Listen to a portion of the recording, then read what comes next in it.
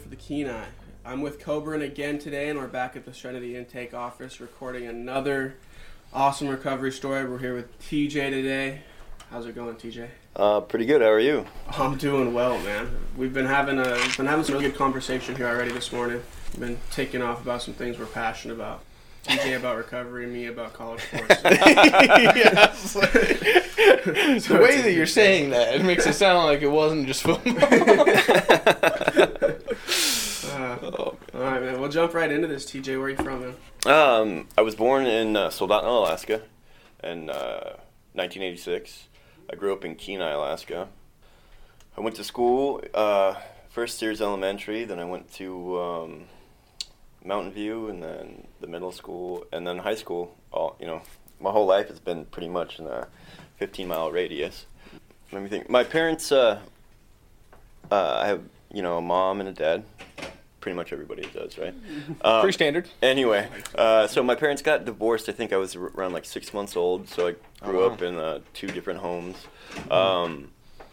So I don't really remember like what life would be like with when your parents are together. Right. Well, I don't remember at all because I was 6 months old. But my mom, I would stay at my mom's house for the 5 days out of the week, and then I'd go to my dad's house on the weekend, and I did that for a long time, up until I was 16. And my dad was working a lot too, so I would stay at my grandmother's house a lot, which was pretty cool. She's a really good person. From there, I was going to school. I was doing good things. Pretty normal kid. Other than like some oddball stuff. Like I kind of grew up in an abusive home a little bit. Not so much verbally, but physically. So I had a lot of resentment to a lot of like authority figures. Mm-hmm. So it's like, you can't tell me what to do, Right. Mm-hmm. And then I didn't feel like I was getting enough attention at home, so I would like act out in schools because any bad attention is still attention, right? Yeah. So I got into a lot of fights. I would do really stupid things just to get some sort of resemblance of love or whatever have you. Right. Were you like aware of that at the time? No, I was not. Looking back, you're like, looking back, yeah. Oh, okay, gotcha. Yeah, no, I wasn't. I it makes sense now that I'm like in the last 5-6 months I've come to a lot of conclusions that I had no idea even were a thing. Right. So from there, pretty much all the way up until I was in 8th grade, I got shipped out over to Dutch Harbor to live with my aunt for a year. I did really, really well over there. I was on the honor roll. I didn't miss one day of school. I didn't get in any fights. Well, yeah, kind of, but not really. That one doesn't count. Yeah. You weren't as violent as you were exactly. Before, yeah. And then I moved back here, got into high school, and started playing football. Oh, let me back up for a second. Right around the time I left is when I started drinking for the first time. I got drunk for the first time when I was 12 years old. Mm-hmm. I had sexual relations for the first time when I was about 12 years old. So I was I'm 12 years old, but I'm a man, Yeah. So I'm gonna do what I want. Mm-hmm. And then I smoking cigarettes, hanging out with the bad kids because I didn't care. Right. Any friendship or any connection there was good enough for me, right? I think that's the big one, dude. Yeah, especially when you grow up in a home that's disconnected in a lot of ways, whether it be physical or emotional or anything like that, there's a part of you that yearns for that connection. Yeah. You know what I mean? Any sort of connection. Yeah. And that's kind of the cool thing, quote, air quotes, cool, about that bad group is you can find a sense of pride in the misfits, you know what I mean? Yeah. We all have a sense of this disconnect that brings us together. That group, dude, is always and through a lot of the stories we've heard, dude, there's a couple that come to mind and just some personal stories. Always a very accepting group. Yes. You know what I mean? It's a tempting group. When we get into that recovery part of this conversation, that's one of the things I've actually found is that connection, this unity that people talk about. I have, what's that? I have no idea what you're talking about, because my connections were. We'll get there when we get there. So.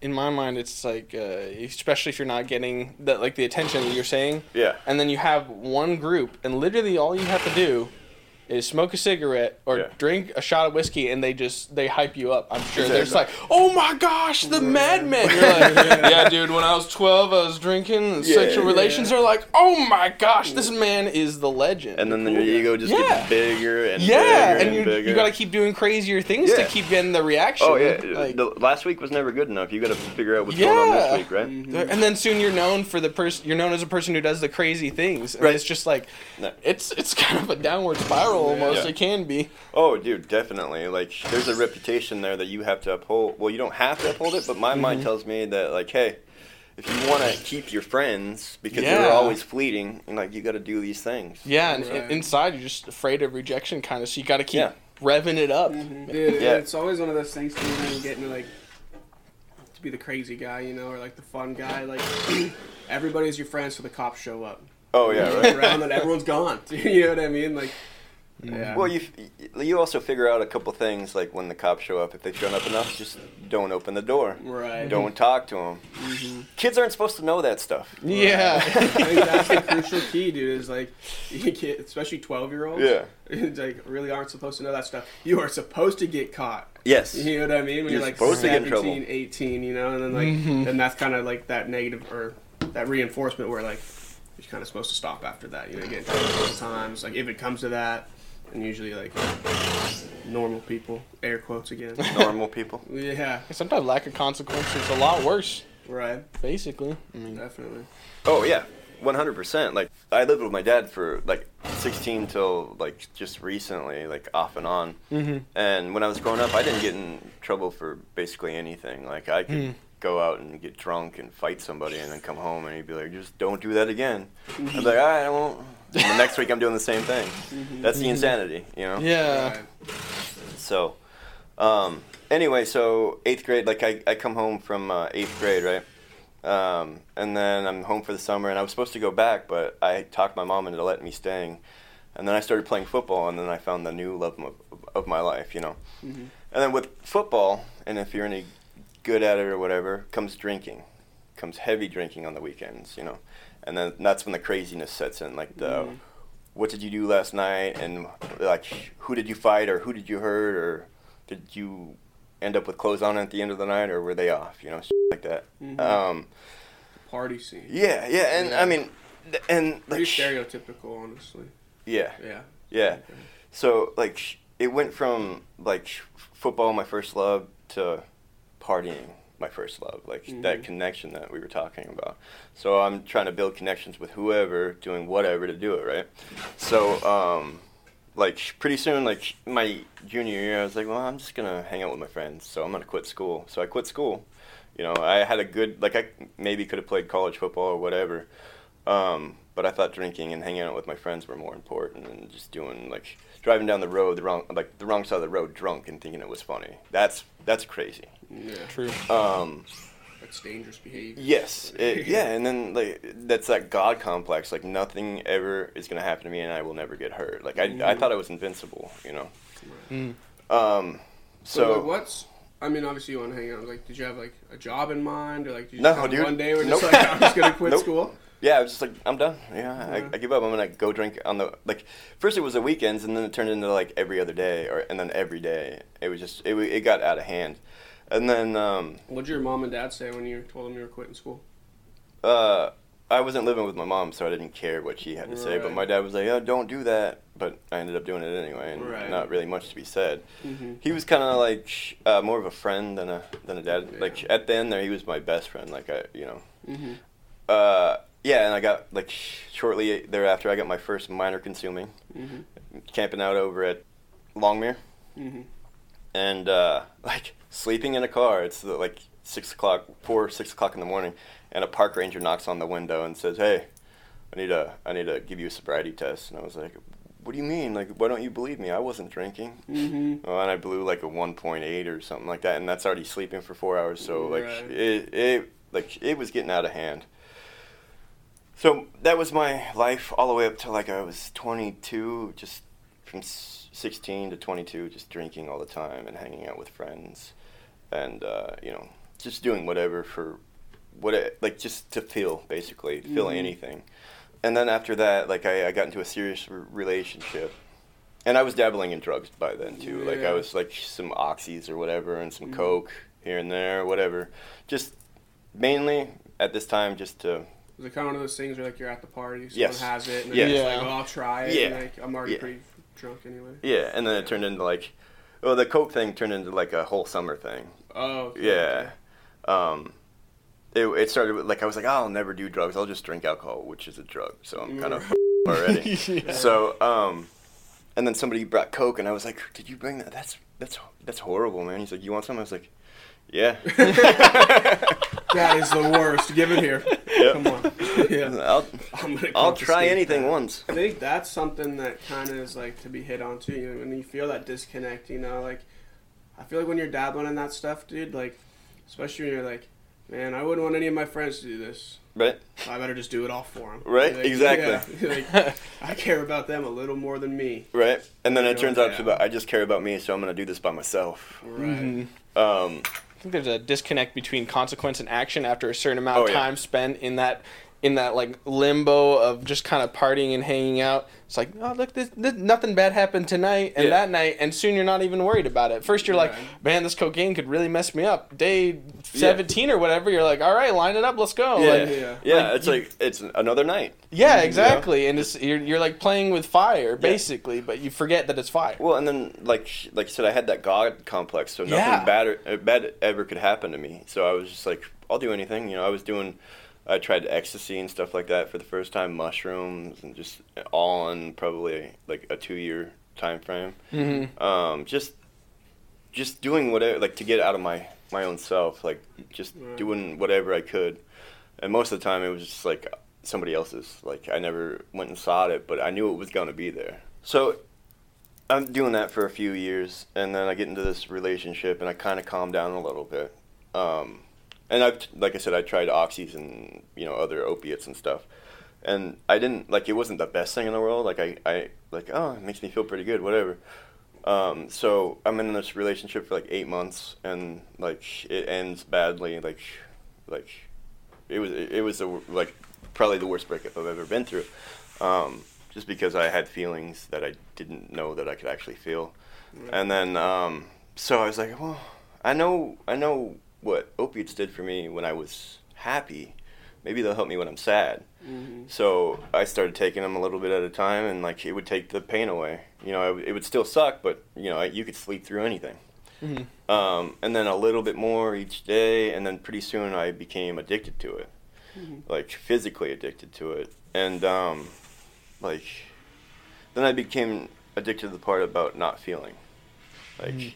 All the feelings and emotions I've ever had, like the ones I couldn't handle as a kid growing up drinking and hanging out with friends, were gone. Like I didn't have to deal with them anymore.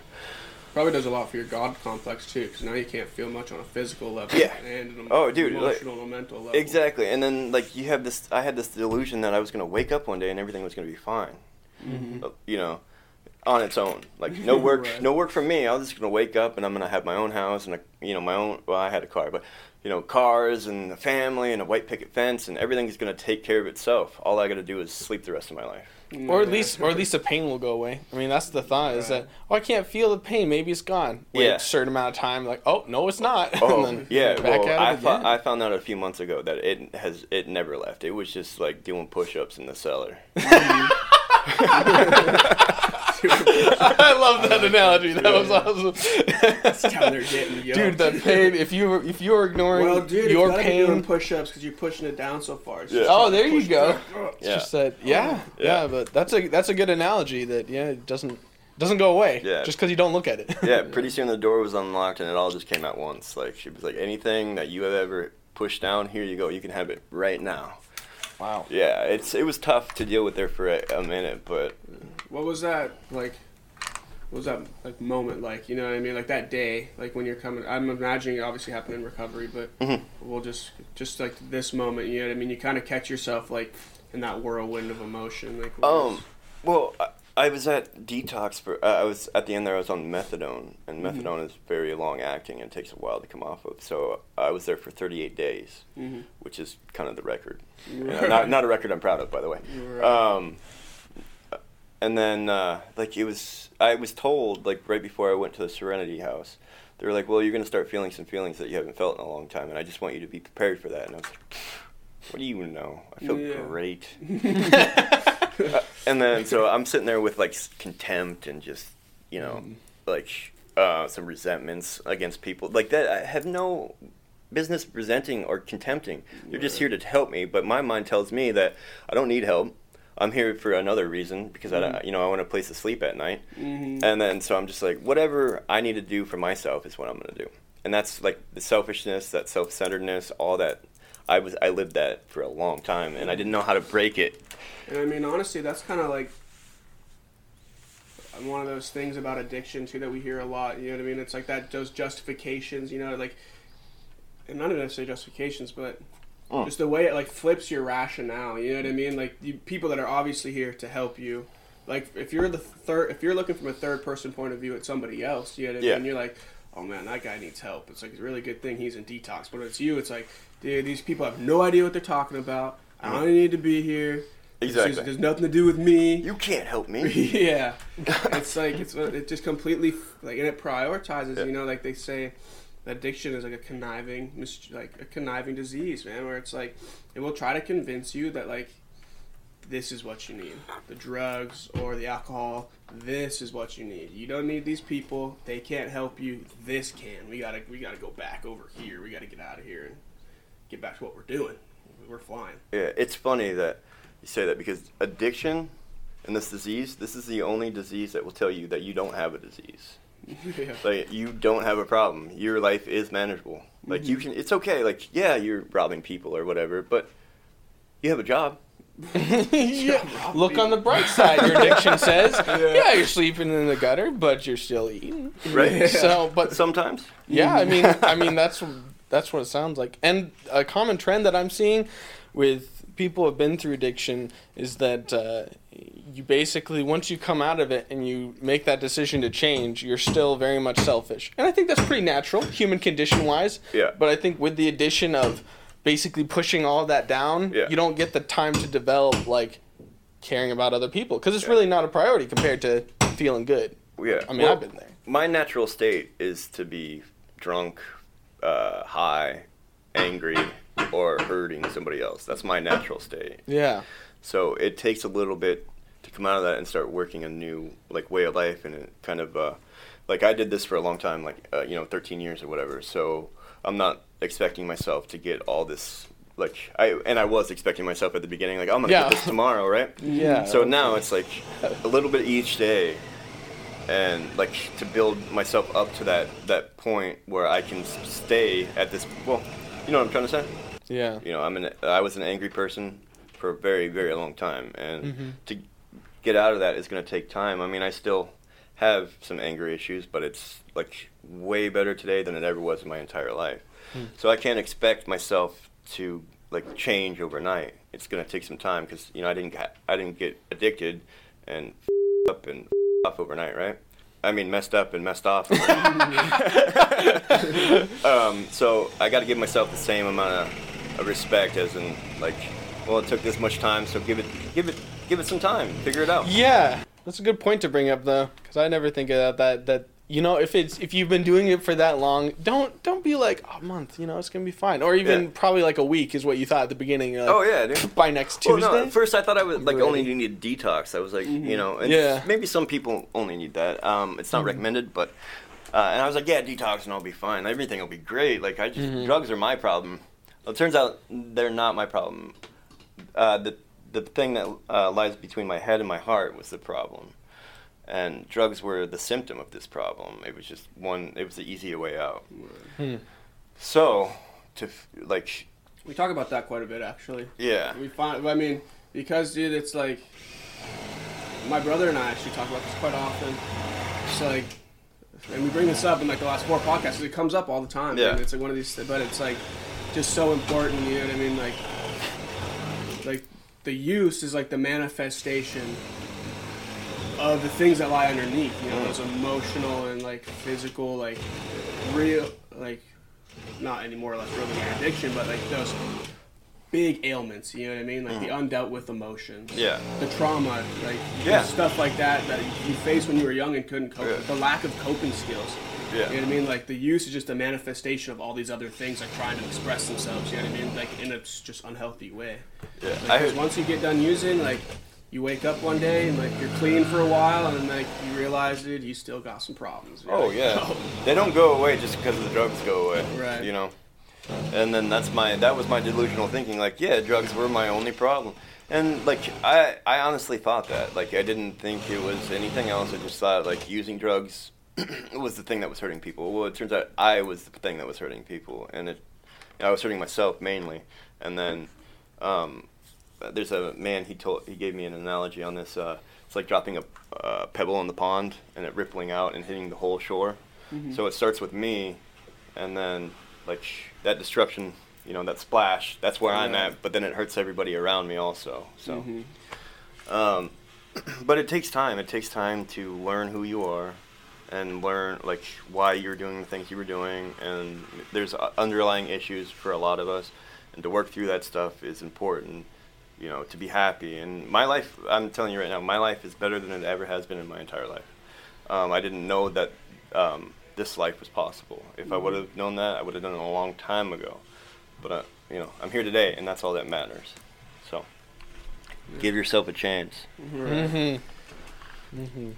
Anyway. Yeah. So you get out of that relationship. You're using opiates more and more. Oh, yeah. How old are you at this point? 22. 22? Yeah. 21, 22. Right around there. So where does it go from here then? My dad, he, let me back up for a second. When I was 16, he had a gastric bypass, and when he had that gastric bypass, he hurt his neck on the operating table.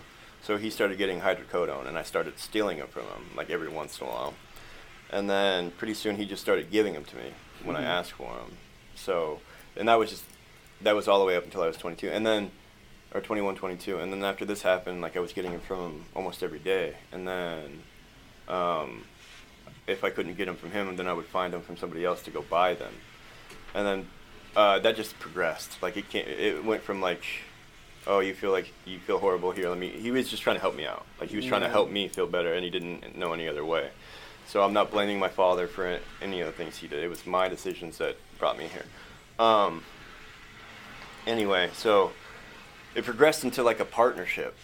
Like, there was, like, he had a prescription, and then eventually I finagled, like, I got messed up shoulders from playing hockey and football. So I finagled my way into getting my own prescription, like a paying contract.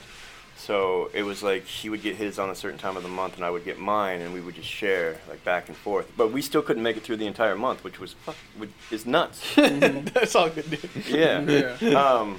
So, like, and this, literally, I didn't do anything for, like, 8 to 9 years. This was my life, was just watching movies, sleeping, and doing drugs. Like literally nothing.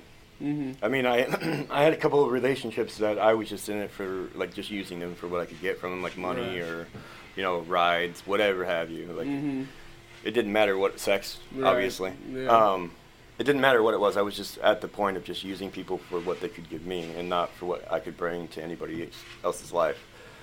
So, I mean, it progressed, and it got really bad there for a minute. You know, I was up to, and I don't usually like to talk about how much I was taking because it's not really that important.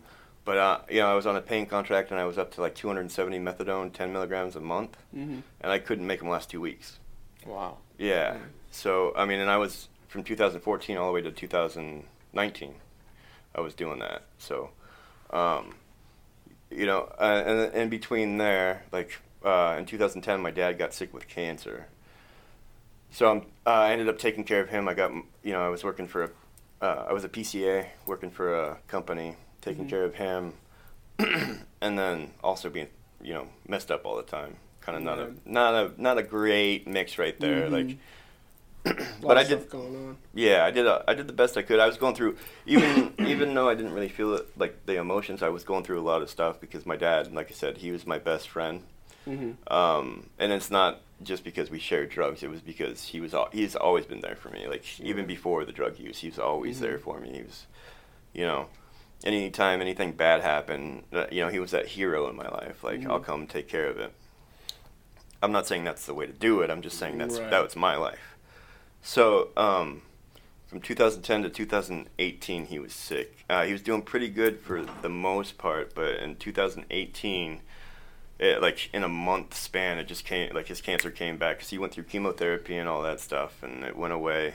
And it was like one day he was okay, and then the next day we were in the hospital, and then we were being life flighted over to Anchorage, and then he ended up passing on January 13th, 2018, and that was rough. I mean, that's when I was like, it. Life doesn't even matter. Like, what's the point? You're gonna lose everybody anyway, so just do the worst you can, you know. Right. So from there, you know, I stayed at his house for a few more months, and then that got sold, so I had no place to live. And then I moved over with my best friend, and like he's clean and sober, and I'm still there using drugs, right? And that went on for about 6 months, and you know, then he told me, he's like, dude, you gotta go. And I was like, what do you mean I gotta go? He's like, well, you need to go to like rehab or something because you're not doing anything. Like you're just living, like you're just sleeping and going to work. And then I had lost my job around that time too, for anger issues. Not like I was a resident assistant, and it wasn't at the clients or anything. It was at the people that work there, because I'm in control at this point, right? I think I'm in control. So if you're not doing it my way, you're not doing it the right way. And then and if you're not doing it the right way, I'm gonna let you know you're not doing it the right way. That's how messed up my thinking was. So I went from there. Like we had the conversation. I was like, okay, I'll go, and that's what I was talking about, going to detox so I could get my place to sleep back, right? So I was like, yeah, all I need is detox and I'll be okay. You know, I'm gonna mention God here, and when I say God, I don't mean like, you know, that big bearded guy up in the sky. I mean my interpretation of God, and God is just a title for me. It's not like Jesus or. So when I got there, like I'm sitting there, I didn't want to be there. You know, not feeling very good. Just all I can do is watch movies, really, right? And I ended up staying for 38 days, and I have no idea how I did that. I have literally no idea how I did that, because I didn't want to stay anywhere for more than 10 minutes, let alone 38 days. So I'm, you know, and then I honestly do not remember filling out the packet to go to Serenity House. I don't ever remember saying yes. I just remember showing up, and then like that feeling, like we were talking about, the person that said you're going to get these feelings back, and they're going to kind of come back all at once, and you know, you're not going to know what to do, but you just need to calm down and stay and figure it out. I was like I said, contempt prior to investigation. I was like, yeah, whatever. But I was sitting there, like the first day I was there, and can we just for a second? Yeah. Contempt prior to investigation. I've heard some other people in recovery like just mention that, and I've never actually dove into that. So what exactly? Contempt prior to it's like is that something like you learn about like? Yeah, it's like like detox can't help me. Like Serenity House can't help me because they have no idea what they're doing. Like they don't know me. My pain is way worse than anybody else's pain anybody else has gone through. So I have contempt for these people way before I've even investigated it, like way before I even tried it out. So this is one of the things that lead us back into using drugs. Is that one of those things you talk about like in house? Oh yeah. Oh, you talk about it out of house too. You know, at other places. Let me mention that I am part of the recovery 12-step program. So like we learn a lot about ourselves like every day, and then it's an honest program, so we have to be honest with ourselves first, right? And then like also when you get into recovery, you get your conscience back, and you get this thing called guilt back that I hadn't felt in a long time. And it's hard for me to do the wrong thing now and like not tell anybody about it because it eats me up. Like anyway, dude, it's a whole new world out there. It's different living an honest life. Right? Like even when I was younger, I didn't live an honest life. Like I was lying all the time. I was cheating, stealing, whatever have you. But now it's these things that I did in my past don't have to be the pain of my future. And to live this kind of honest life it's actually a great thing, and life is so much easier today. Like the peace that I have today is like doesn't even come close to any high that I've ever had. So I mean, I can fall asleep at night, you know, no problem, because I have a clear conscience. I hadn't hurt anybody today. I hadn't stolen anything. I hadn't, you know, whatever. You know, I haven't went to work high. You know, so it's I don't know. it's really good life, and I recommend it if you are in your addiction and you're going through a rough time. It just takes a little bit of time to get out of that, but once you get out of that, you can see that life, there's a meaning behind our life. It's not just what we can do for ourselves either.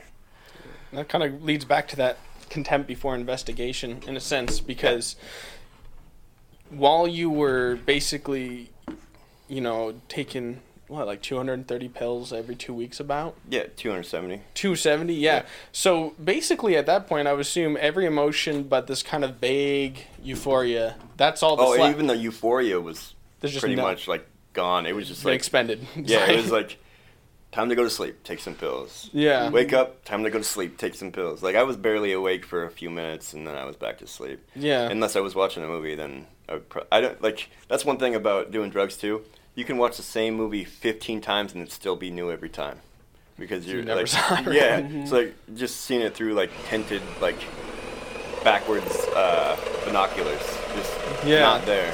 Yeah. So even after all that, where basically you didn't really feel anything at all, and then you come off this and you go through these really intense emotions that you haven't felt in forever, but after all that, and still experiencing pain today in the same way, that you didn't have before, it's still worth it to you. You say, this life is so rewarding, and this is kind of like the contempt before investigation, because now you've investigated what is a sober life? What is that like? Is that worth not feeling any pain, versus not feeling any pain, rather?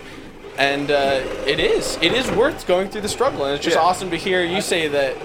Oh, sorry. That now that it seems obvious, but at the time you were like, there's no way that's going to be good. Yeah, well, there's a couple of things that I didn't touch on, but I was writing, like a week before I went into house, I was writing with, I'm sure he wouldn't mind me telling you guys this, my brother. He's also in recovery. And it's like he's got like 4 months longer than I do. And his friend. And I'm sitting there looking at him, and I actually just told them both this yesterday. It's like, I'm looking at him, and I'm like, they look happy, but I'm never gonna have this. Like this is not possible for me. I'm different.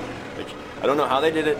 I don't know why they did it, but it's not gonna happen for me. Mm-hmm. But I ended up going and doing it anyway, and I proved myself wrong. I proved that that voice in my head that tells me that I'm different than everybody else. That I don't need anybody else. That all I need is a bed to sleep in and a handful of pills. That addict voice, that ego voice, they're kind of hand in hand with me. Tells me I don't need anyone, at all, ever.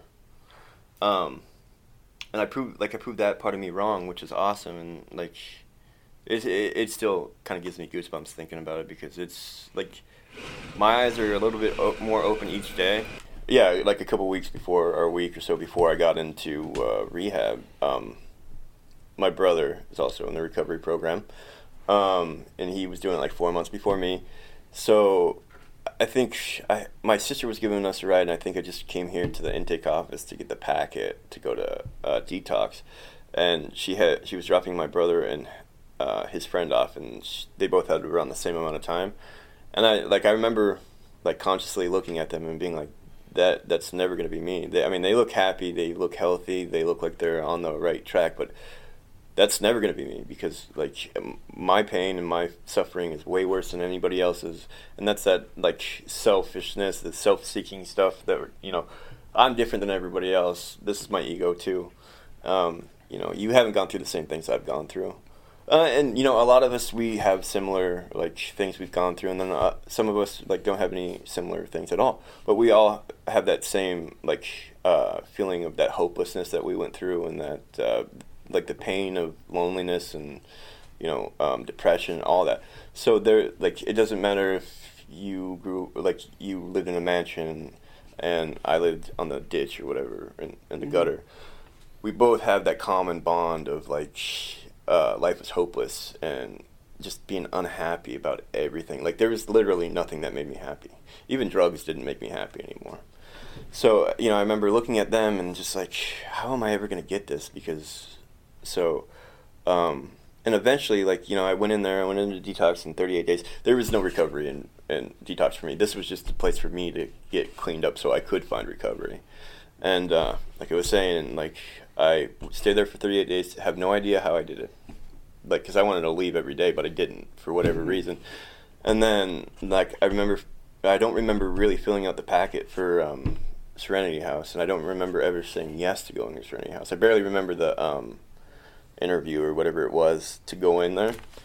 Anyway, so I remember showing up my first day, and I'm sitting there, right, and like, no, it was the second day, because I showed up through half the day, and then I woke up the next day, didn't really sleep very well. Sitting at the table, and if you've ever been in that room, and there's a bunch of handprints on the wall, and there's some sayings next to the handprints, and there was this one on the ceiling, and it said, two handprints in the middle of it said surrender. And that's when, like, those feelings that we were talking about came back, and they started all coming back all at the same time, and I started crying, and I was like, where is this coming from? Like, I was like, maybe I'm just depressed that I'm here. I don't know what it is. Well, it turns out, like, I was a little depressed because, you know, I'm also losing something I knew my entire life, which was drugs, right? Comfort of sorts. So I'm grieving the past me, but I'm also feeling a bunch of stuff that I have never felt. Well, not never, but haven't felt in years and years and years, you know, and I never really grieved when my dad passed, you know, so I'm feeling all those emotions too, and, like, it was a struggle for a minute there. Like, it was a real big struggle for a minute. I mean, I don't recommend doing this, because maybe this is just what it took for me to make it through, is 3 days into it, I actually left Serenity House. Because I was just like, I'm tired, like, I just want to sleep, and I just want to be left alone. I wasn't sleeping anyway, because I was still going through withdrawals. Mm-hmm. So, like, a bed change was going to, change that, right? Like, that's my delusional thinking again. So, I left, I walked down the road, and this is, like where, you know, my higher power kind of showed himself a little bit. So I walked down the road, and I'm standing, like, thumbing for a ride, right? And usually I can get a ride within, like, 5 minutes or so. Mm-hmm. So I'm sitting there for, like, 20 minutes, half an hour. And the first person that drives by is my sister's husband. And it's, like, yeah, and then he doesn't give me a ride, doesn't pick me up or anything. But when he goes to work, he takes a right to go to Homer instead of a left to go into K Beach. Mm-hmm. And he took a left that day to go get something to eat, which he never does, which is crazy in itself, right? And then, so I'm there for another 20 minutes. I didn't even see him, but I'm there for another 20 minutes, and the first person that shows up is my sister. Like, I could have got a ride at any time, right? So, she picks me up. She's like, what are you doing? I was like, I don't want to go back. I don't like it there. And she's like, well, you just need to do it. So we have this conversation. Anyway, so I was like, I just want to smoke a cigarette, and then we'll go back to the intake office or whatever. I don't know. So I smoke a cigarette, and I hop back in the car. She's like, okay, we're going over to this place. And it was who is now one of my sponsors, works, or his work. And, like, I had met him before, and so we went and we ate lunch, and that's when he became my sponsor. And walking into that, there's a few other things that happened, but walking in, like, I'm wearing my dad's sweatshirt that says Bad Company on it. It's, like, one of the last things I have of him. And on the jukebox is playing Bad Company. And then I was like, hello, you know. And then, like, it still kind of gives me goosebumps thinking about it today. There's so many, like, synchronicities that have happened to me since then, like the things that, I mean, you can explain them away, but I just don't anymore, because it, like, doesn't really make sense to. Yeah. So a lot of things happened on that day, and I ended up going back about 4 or 5 hours later to Serenity House, and I stayed the entire time I was there. I didn't try and get away with anything. I didn't smoke cigarettes while I was there, you know. I try, and which is not like me, because I'm trying to take any angle to get out faster, you know, or to get what I want. Mm-hmm. So yeah, I ended up staying, and then I remember being read this thing, which it made, like, it's one of those aha moments too, because I grew up Catholic and going to church and stuff, and, you know, this is what God thinks, and if you don't do this, then you're going to go to hell, and all this. And this person had read this thing to me, and it said that, basically, it said that I don't have to comprehend God, I don't have to put a label on it, I don't have to follow a religion, I just have to know that there is a God out there, or there is a higher power than me, and like, the higher power, it's not me. Because if I was a higher power, I definitely wouldn't be sitting here right now, you know, as a drug addict and an alcoholic. I would probably be a billionaire somewhere, you know. All I know is I didn't make the sky, you know. I didn't make the sunrise today. So I call it the universe and energy. You know, you can call it whatever you want. Anyway, I don't know where I was going with that, but that's just like what these things that kept me there. Like because I opened up my mind a little bit more to other people's experiences and stuff instead of just my own. And then now, like, I'm like full on into this whole recovery thing. Like before, like I was just kind of there, because my life is good today. I have a son. You know, he was born when I was in rehab, and I definitely wanted to be there for him. But I realized I had to do that first before I could be part of his life. And I see him almost every day now, which before wouldn't have been an option, like at all. Sleeping too much. Well, that and like who wants to be around an asshole 24/7? Right. You know, and the relationships that I went through, like the relationship I was in with this person, like I just treated her horribly. Like that, you know, there's no excuses behind it, but I am a drug addict and I was in my addiction and I was out for what I wanted. So it just, like, it was break up, get back together, break up, get back together. And then, like, that delusional thinking, like, okay, if we get married, this is going to solve our problems, right? Okay, if we have a kid, this is going to solve our problems. Which is just nuts. Like I said before, I was like, I'm going to wake up one day and everything's going to be perfect, right? It takes work. It takes time. Like, you have to give yourself a chance.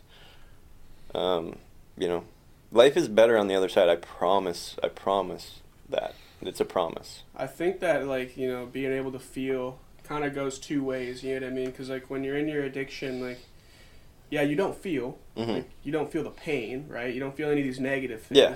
But you don't feel any of the good things either. Zero. You know what I mean? Like, you just don't feel anything. Like, yeah, you don't, like your happiness is gone. Like, you don't have the ability to, for one, like, physically, you don't have, like, in your brain, you don't have the ability to feel happiness anymore because all the dopamine from my brain is being used up all the time. Right. So it's lacking. So it takes them, like, when you first get out of the using, it takes a minute to build that stuff back up. It actually takes up to 2.5 years before your brain's healed. Right. And I'm not saying, like, it normal healed. I'm just saying, like, before it's healed from the damage you've done. Like, there's a lot of dark places in my brain, like the prefrontal cortex, and they've done scientific things on this. That it's dark, like they PET scan people, and it's dark. Right. The activity, it's dark, yeah. The decision-making part of your brain, yeah, that's dark. So it takes time for it to light back up, and the way to do that. This is when, like, the one time I really want Eric to be here. Because Eric's a psych major, right? Yeah. He loves talking about this stuff. Yeah. And he loves to interject and always like, well, I learned in this one class once. And then this would be like the perfect time for him to interject. Yeah. But, yeah, it's interesting, like, the research behind that, especially because, like, I learned this in class the other day. Ooh. Wow. Wink, wink. You went to school? I did. Hell yeah. I nice did. Job. And what's 9th grade like? Dude, I know, right? Couldn't tell you, barely passed. You're only 7 grades above me. But you're, like, it's really odd, dude, that, like, in humans, your prefrontal cortex is, like, the last thing to develop in your brain. Oh, yeah. Yeah, 25. Like, one of the most important parts of your brain, the things that, like, affects a lot of your behavior, is the last thing to actually develop. So if you can refrain from using, like, drugs or alcohol, like, abusing drugs or alcohol, until you're 25, 26, 27, you're a lot better off and, like, way more likely to reach your maximum potential than if you don't. Yeah, well, turns out I didn't, so that's why I'm here. But amen, brother. It also makes sense that part would kind of turn off because you have the amygdala in kind of the center of the brain, really small, but it's all about raw emotion. And it's faster responding. But once you kind of make all the decisions, the prefrontal cortex is like, I don't really have to make a judgment call. Like, this is easy. We don't need this. Shut it down. Well, you start out with these morals when you grow up, right? Like, you learn these things like don't hit, don't steal, don't rob people, don't go to jail, you know, things like that. But then, like, further on, you get in your addiction, you start, like, twisting those morals, and pretty soon, like, anything, like, you can do anything because it doesn't matter anymore, right? So getting those things back now is kind of, it's not a struggle, but it is kind of the work process, the main work process. And once you get them back, like once you get that conscience and the guilt back, I mean, it sucks, but it's a great thing. Like, Right. and then, now I know when I'm not being very spiritual. When I say spiritual, it just means good, because spirituality just means being a good person to me. Right. So like, I know when I'm being an or I know when I did something wrong, like now, or I know when I'm hurting somebody else because I can feel it now when I didn't before. Or if I did even feel any resemblance of it, just a handful of pills would take that away. Right. And it was just easier to do something worse the next time. Because if I already did that, like, it's a progressive thing. And interestingly enough, you know who else has a prefrontal cortex that's kind of blacked out? Who? Sociopaths. Yay! Yeah, no, I mean, I'm not saying that the two are related, but it's Well, interesting you talking about that. You're yeah. like, I'm rediscovering basically my morality, Yeah. which is something that kind of sociopaths lack. They just, Yeah. you know, they're like, I want that thing, that person's in my way, kill him. Well, that's I don't- basically what you become as a sociopath. Yeah. It's just about you at that point. It's not about anybody else. It's like what the next person can give you. Yeah. So it's interesting that that's like, there's a recovery period almost from going into that moralist ground and then coming back out of it. There's like readjustment, but you can kind of get it back. Yeah. Oh, definitely. It will come back if you let it come back. And then, but the important part is you have to feel these things. You can't just push them down. I mean, you can. It's not recommended because you're just gonna go get sick again and go back out because you're not gonna like. They will come back regardless. Like the feeling, and the thing is, I know I have a guide to deal with these things today. I mean, I have a bunch of coping skills that I'd never had before. And a lot of the times, you know, I just take it out of my hands completely. If I'm doing something that I'm not sure about, I call somebody else first. And, you know, I'm saying, what's your opinion on this? And maybe I don't agree with them, so I call somebody else. So if I get it 3 different times, then I'm probably messing up, right? But the person I go to now is the person I trust very, very much. And he hasn't steered me wrong yet. And so if he says, you know, this is probably not the best idea, I'm going to go with that. Right. There's a saying, it says, you know, first thought wrong. Second thought wrong. Third thought, call your sponsor. Right. But So. what a kind of laying down pride and being willing to basically have a couple other people make that decision for you, Yep. people that you trust. But that takes a lot. It takes a lot for people even to reach out for help. Yeah. So to have you who previously in your life, you know, you're like, I'm always right. It's my way or the highway. Get out. Yeah. And then you're like, I'm going to call 3 people to see if this decision is okay. Just that contrast is so awesome to see that you can have that kind of reversal of ego where it's like, it's all about me to, I have support and I'm going to use that. Well, I mean, That's my ego is still there. It's not as vast as it used to be, but it's still there. But, like, I fight against it now instead of, like, just acting on it. And, there was something I was going to say. Like, I was like, oh, light bulb.